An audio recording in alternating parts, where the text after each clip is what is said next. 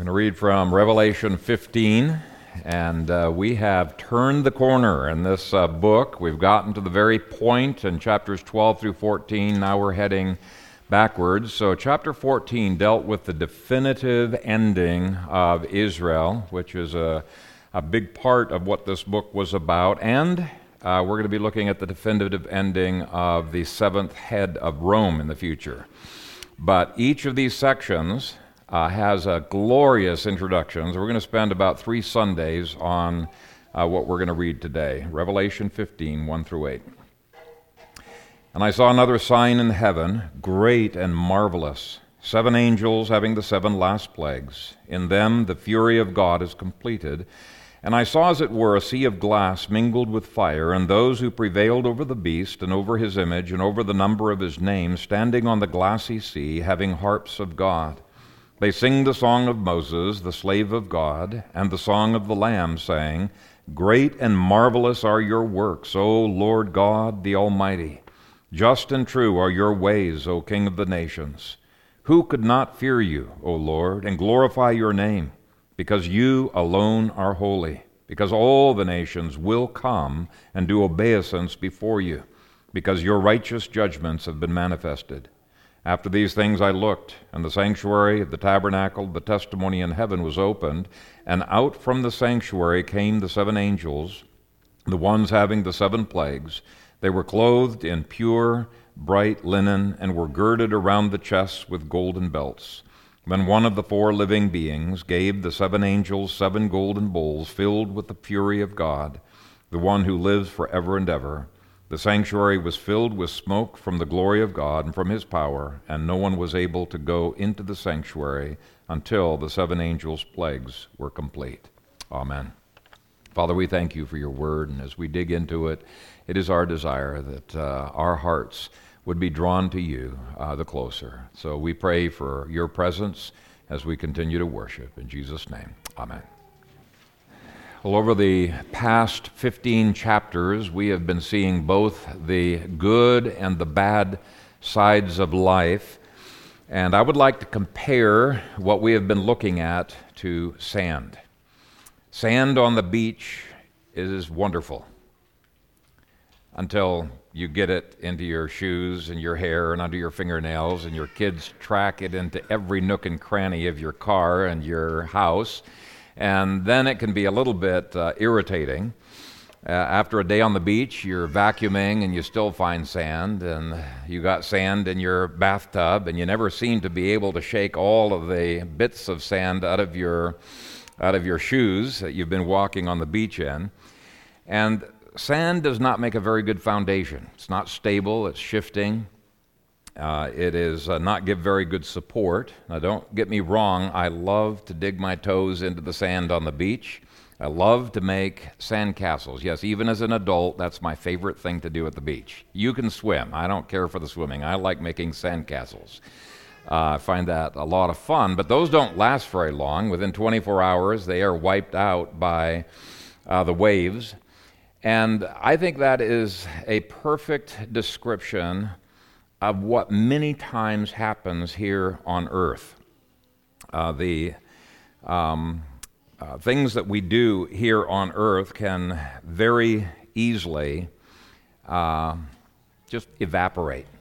I think sand is a good metaphor of the mixture of pleasure and irritation that we experience on earth, and the sandcastles of the way in which the things that we do on earth, we many times wonder, are they just going to disappear, be washed away with the waves of time? But the things that we do on earth can last if they are done in the Lord Jesus Christ. In verse 2, we have a sea of glass mingled with fire. When you heat sand up, it becomes very durable, very beautiful, very long-lasting glass. I watched a video some time back where it showed the process of making glass from the scooping out of all of the sand, melting it down, and then turning it into something very usable and very beautiful.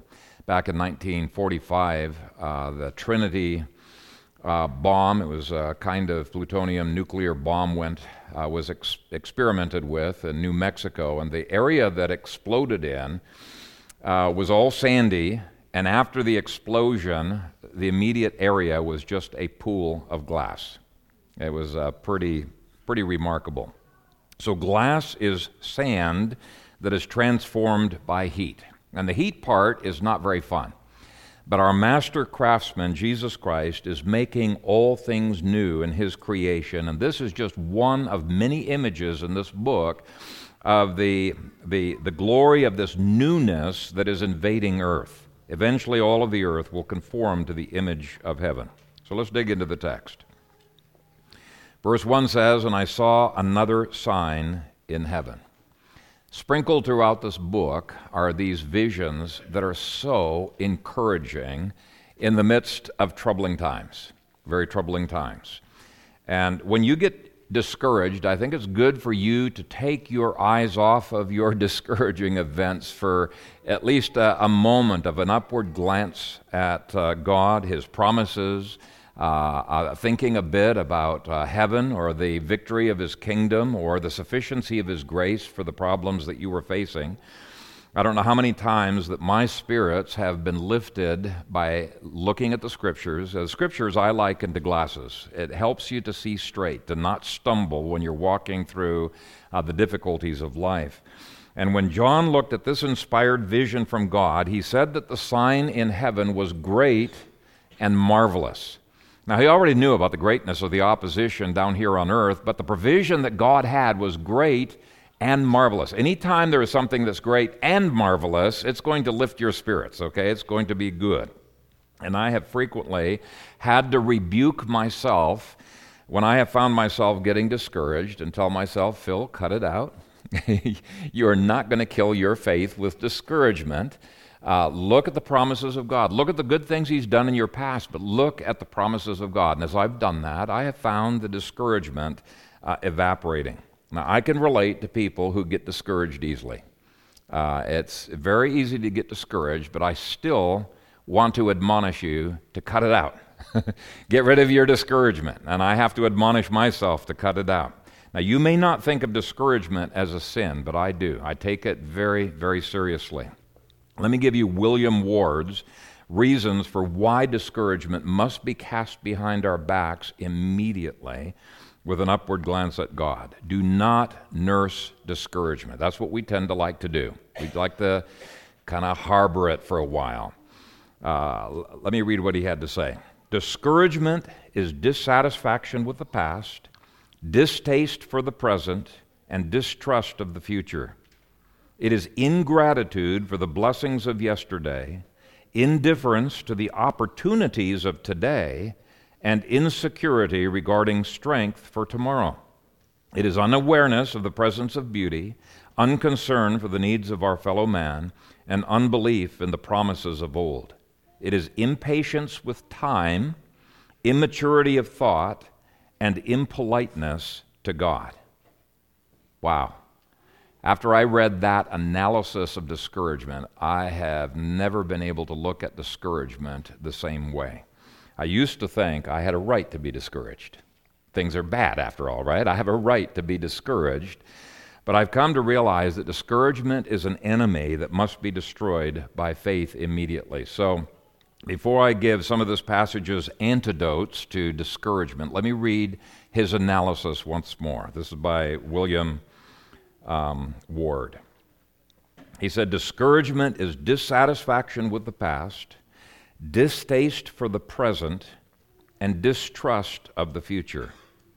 It is ingratitude for the blessings of yesterday, indifference to the opportunities of today, and insecurity regarding strength for tomorrow.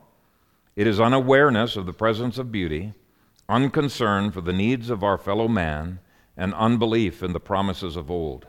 It is impatience with time, immaturity of thought, and impoliteness to God." So when you get discouraged, I would encourage you to remember 7 things from this passage. And actually, there's a whole lot more things you can remind yourself from the Scripture. But I'm going to go through these 7 as an exercise to show you how I deal with discouragement in my own life. First, remember that the visible world is not the only world that is out there. John looks at this inspired vision and he sees what? He sees 7 angels. And this is not the first time that angels have appeared in this book. There's some 70 times that angels are mentioned in the book of Revelation. From previous chapters, you get the impression that the angels that are mentioned are leaders of huge armies.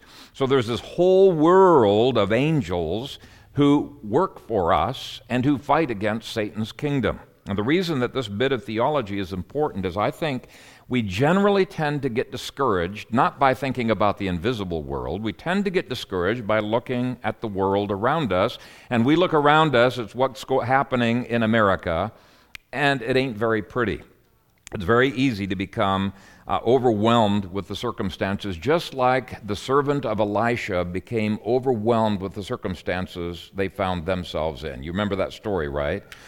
Elisha and his servant are in a village, and they are surrounded by the enemy who have come to capture them, and the servant is really stressed out about it. And so Elisha says to him, "Do not fear, for those who are with us are more than those who are with them."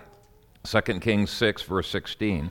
And the servant looks at Elisha with incredulity, like Elisha's crazy or something, because all he has done is he's evaluated life based on what his 5 senses are taking in. In contrast, Elisha, by faith, knows that there are angels who are around, who are sent by God as ministers for us. They're on our side. They are far more numerous than the ones that are out there.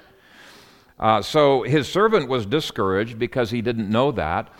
But as soon as his eyes were opened to see the myriads of angels and the fiery chariots and the fiery angelic horses that were around him, he's given faith. His discouragement evaporates. Why? There's been no change in his environment. The angels were there before and after. What changed was his realization that the angels were there, that they were fighting on his behalf. And you might think, well, that's fine for him. I wouldn't be discouraged either if I had a vision like that, right? I don't have visions like that. But see, that's the whole point of Scripture. Scripture is the collection of the visions of prophets that are given to us to give us faith and to remove our discouragement. It's just the visions that are recorded in an objective way. In fact, in 2 Peter chapter 1, Peter tells us that the Scriptures are far better at accomplishing that in our lives than any vision ever would be. Read it for yourself sometime. It's 2 Peter 1, 16 through 21. He tells us that Peter, James, and John, they were on the Mount of Transfiguration, and they were seeing this incredible vision of Jesus being transfixed, and there's Moses and Elijah, and they hear this voice from heaven speaking to them. And then he goes on in the next verses and says, but, he downplays that. He says, but we have a more sure word of prophecy. Okay? He's saying, don't envy me for my vision. You got something far better than any visions out there. You've got the recorded objective testimony of the Scriptures. So I find it incredibly encouraging when I look to the Bible, and the Bible that cannot lie tells us that we have angels who are ministering spirits sent deliberately to minister to every one of you, to the heirs of salvation. That's Hebrews 1, verse 14. I find it incredibly encouraging to realize that the good angels outnumber the bad angels 2 to 1, and actually it might be more than that because there's a lot of angels that are already bound in the pit. I find it incredibly encouraging that God has sent an angel for every one of our covenant children. In other words, the more you study of the doctrine of angels, the more basis you have for realizing we've got nothing to be discouraged about. We really are in the majority, not in the minority. With the eyes of faith, we realize that. Second, when you are tempted to get discouraged, remember that the enemy's days are numbered. Revelation's already told us about the 7 trumpet judgments against the church's persecutors, and that's in history, by the way. But this chapter and chapter 16 are going to introduce us to 7 more angels, quote, having the 7 last plagues. These are going to be the last plagues upon that generation, and the word last indicates that there is an end to God's patience in any given generation, in any given society. Humanism was not destined by God to thrive forever, at least not in the time of the New Covenant. In the New Covenant, God does not allow the humanists to dominate. Israel's days of persecution were numbered. Rome's days of persecution were numbered. God does not allow evil to triumph indefinitely when the church exercises faith. We're going to be seeing in a moment that without faith, you do not have any remedy whatsoever for despondency and discouragement. Third, when you are tempted to get discouraged at the evil around you, just remember that God's fury shows that God is far more upset with the evil that is in society than you ever have been.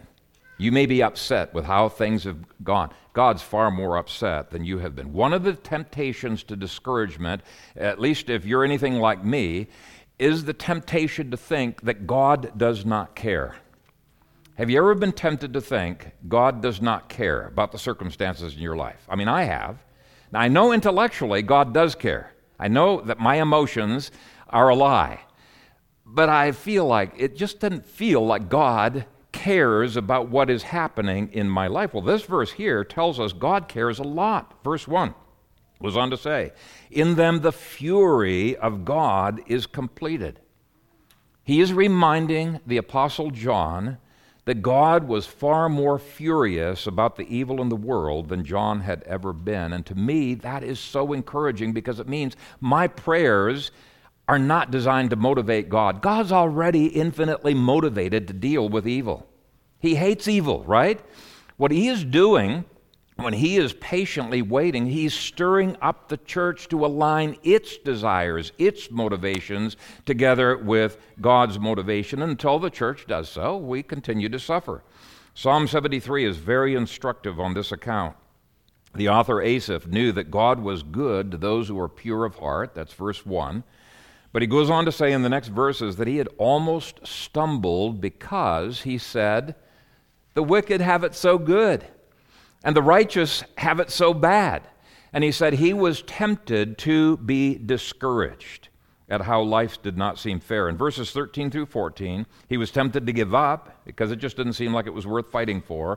And in the next 3 verses he said, here's his confession, "If I had said, I will speak thus," as he had just been talking, "behold, I would have been untrue to the generation of your children.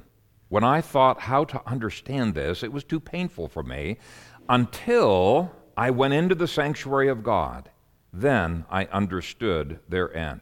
And he goes on to describe how in the worship service, as he's hearing the word of God being proclaimed, he comes to the realization, no, God is on the throne, and it's the wicked who have things bad in this life and in eternity. And it's the righteous who have things good in this life and in eternity.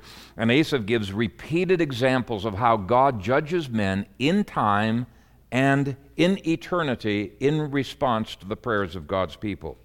So the bottom line is that God cares. He is motivated. God is furious over abortion in America, as one example. It's not because he is unmotivated that abortion is not dealt with. If the church would wake up and put their faith in him, God, I believe, would be willing to send his angels to advance Christ's kingdom in America. We cannot pit God's sovereignty over against human responsibility. We cannot pit God's motivation and his care against the church's need to care. Next, when you're discouraged, remind yourself that God is on his throne. Verse 2 says, "And I saw as it were a sea of glass mingled with fire." Now, he does not describe that sea of glass in detail because he's already spent 2 whole chapters on that sea of glass. It's chapters 4 and 5, and it's describing his throne room. Anybody who's read Revelation already knows, okay, the sea of glass they're standing on is God's throne room. And it's exactly the same sea of glass that Moses saw in Exodus chapter 24. And in Exodus 24, he's so encouraged because he knows without any shadow of a doubt that God is totally on his throne. That's why in verse 3 of our chapter here, they're going to be singing the Song of Moses. Okay, it's connecting this passage with Exodus chapter 24. They too are convinced God is on his throne. And I want to devote a whole sermon to that Song of Moses next week. But what an encouraging thing it is to know your eschatology, to know that Jesus is right now on his throne with a rod of iron ruling over the nations. It's not that he does not care. He's not ignoring what is going on. But as Revelation chapter 2 insists, he wants the church to have faith in his kingship, to sit with Christ in the heavenlies, and to be overcomers. And when we are overcomers, chapter 2 says, we have the right to wield that rod of iron that Christ has in his hands against the nations. To me, it's staggering the kind of privilege that God has given to his saints. And the whole point of going through the book of Revelation is to increase your faith in Christ's present kingship. A victorious eschatology is the only thing that will restore to the church in America a victorious faith. And without a victorious faith, the church is not going to gain any victory. So cast off your discouragement and remind yourself, hey, Christ is on his throne. Value the post-millennial eschatology of this church. I think it is a remedy for discouragement. Next, remind yourself that even martyrs are more than overcomers. Even martyrdom should not discourage us. They were conquerors in life, they were conquerors in death. Verse 2 goes on, and those who prevailed, and the word prevailed literally means were victorious.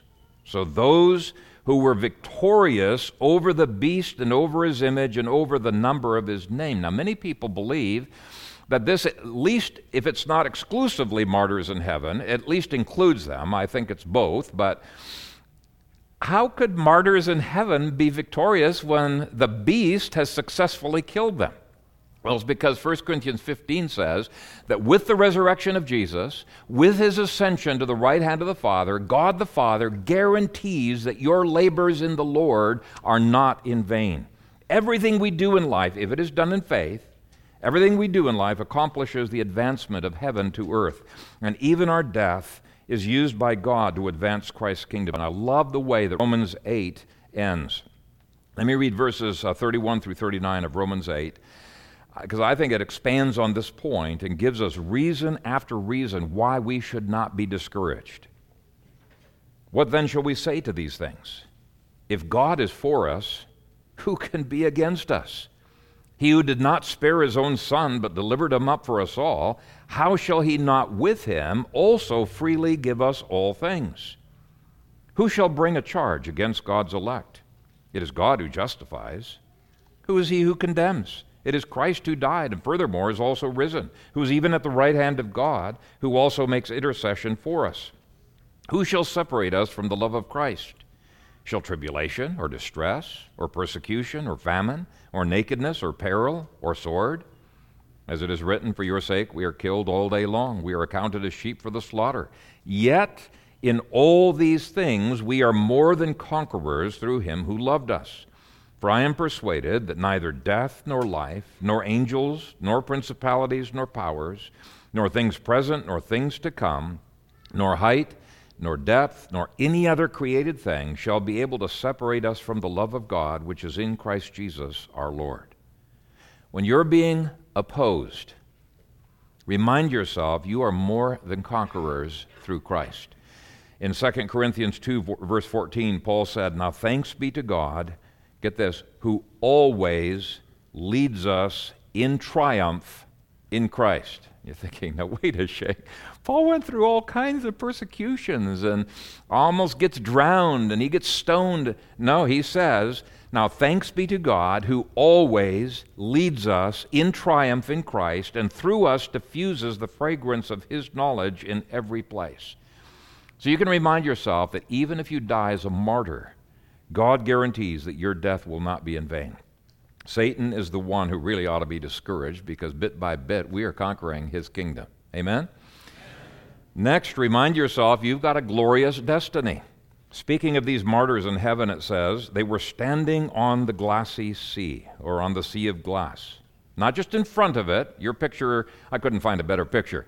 They got them standing in front of the glassy sea. No. They're standing right on the sea of glass, right? Right on it. The sand of their life has been transformed into glass. Beautiful glass, glass that will last for eternity, glass that will bring forth glory to God for all of eternity. And the fact that they are standing on the glass means that they have joined Christ in God's throne room. As other portions of Revelation remind us, they are ruling with Christ as victors. In fact, there are many commentators who point out that this has to include not just the martyrs, but it has to include saints on earth who are overcomers. Not all saints are overcomers, by the way, but it has to include them because it says here that the people who are standing on that glassy sea are all overcomers. All overcomers. Well, earlier in Revelation, it describes people on earth who are overcomers. But either way, it means two things. First of all, it means that no matter how discouraging life might be here on earth, when we think about heaven, it is worth it. It is worth it. Meditating on our heavenly heritage sometimes lifts our spirits, gives us renewed energy to keep on keeping on. But certainly being convinced that you are seated with Christ in the heavenlies, that you're already ruling with Him, can enable you to pray with authority, pray with faith. Now, I'll have to admit, there's probably more of my prayers that are not prayed with that authority, not prayed with that kind of a faith than the ones that are. But I've had that sense of being with Christ in the heavenlies enough times, it makes me long to have that more, to really be praying with the authority that I have, with my position in Christ, and with the faith that I have there. And when you have that perspective, it transforms what you're doing on earth. When you get to the place where you can see yourself with Christ in the throne room, it is a remedy for discouragement. Lastly, remind yourself that the sorrows of earth will be replaced with the joys of heaven. Okay? Symbolized by the sea of glass purified by fire, but it's also symbolized by the last phrase of verse 2 where it says they are having harps of God. Now, harps were symbols of worship and praise and adoration and joy. And the next verses will give fuller expression to the incredible joy that they have. But no matter how sad the events of earth make me feel, and sometimes they do make me feel, I have to admit, I get discouraged. As many times as I know I should not, I get discouraged, I get sad. What I do is I try to buoy my spirits with a reminder that God has stored up for His saints pleasures forevermore in His presence.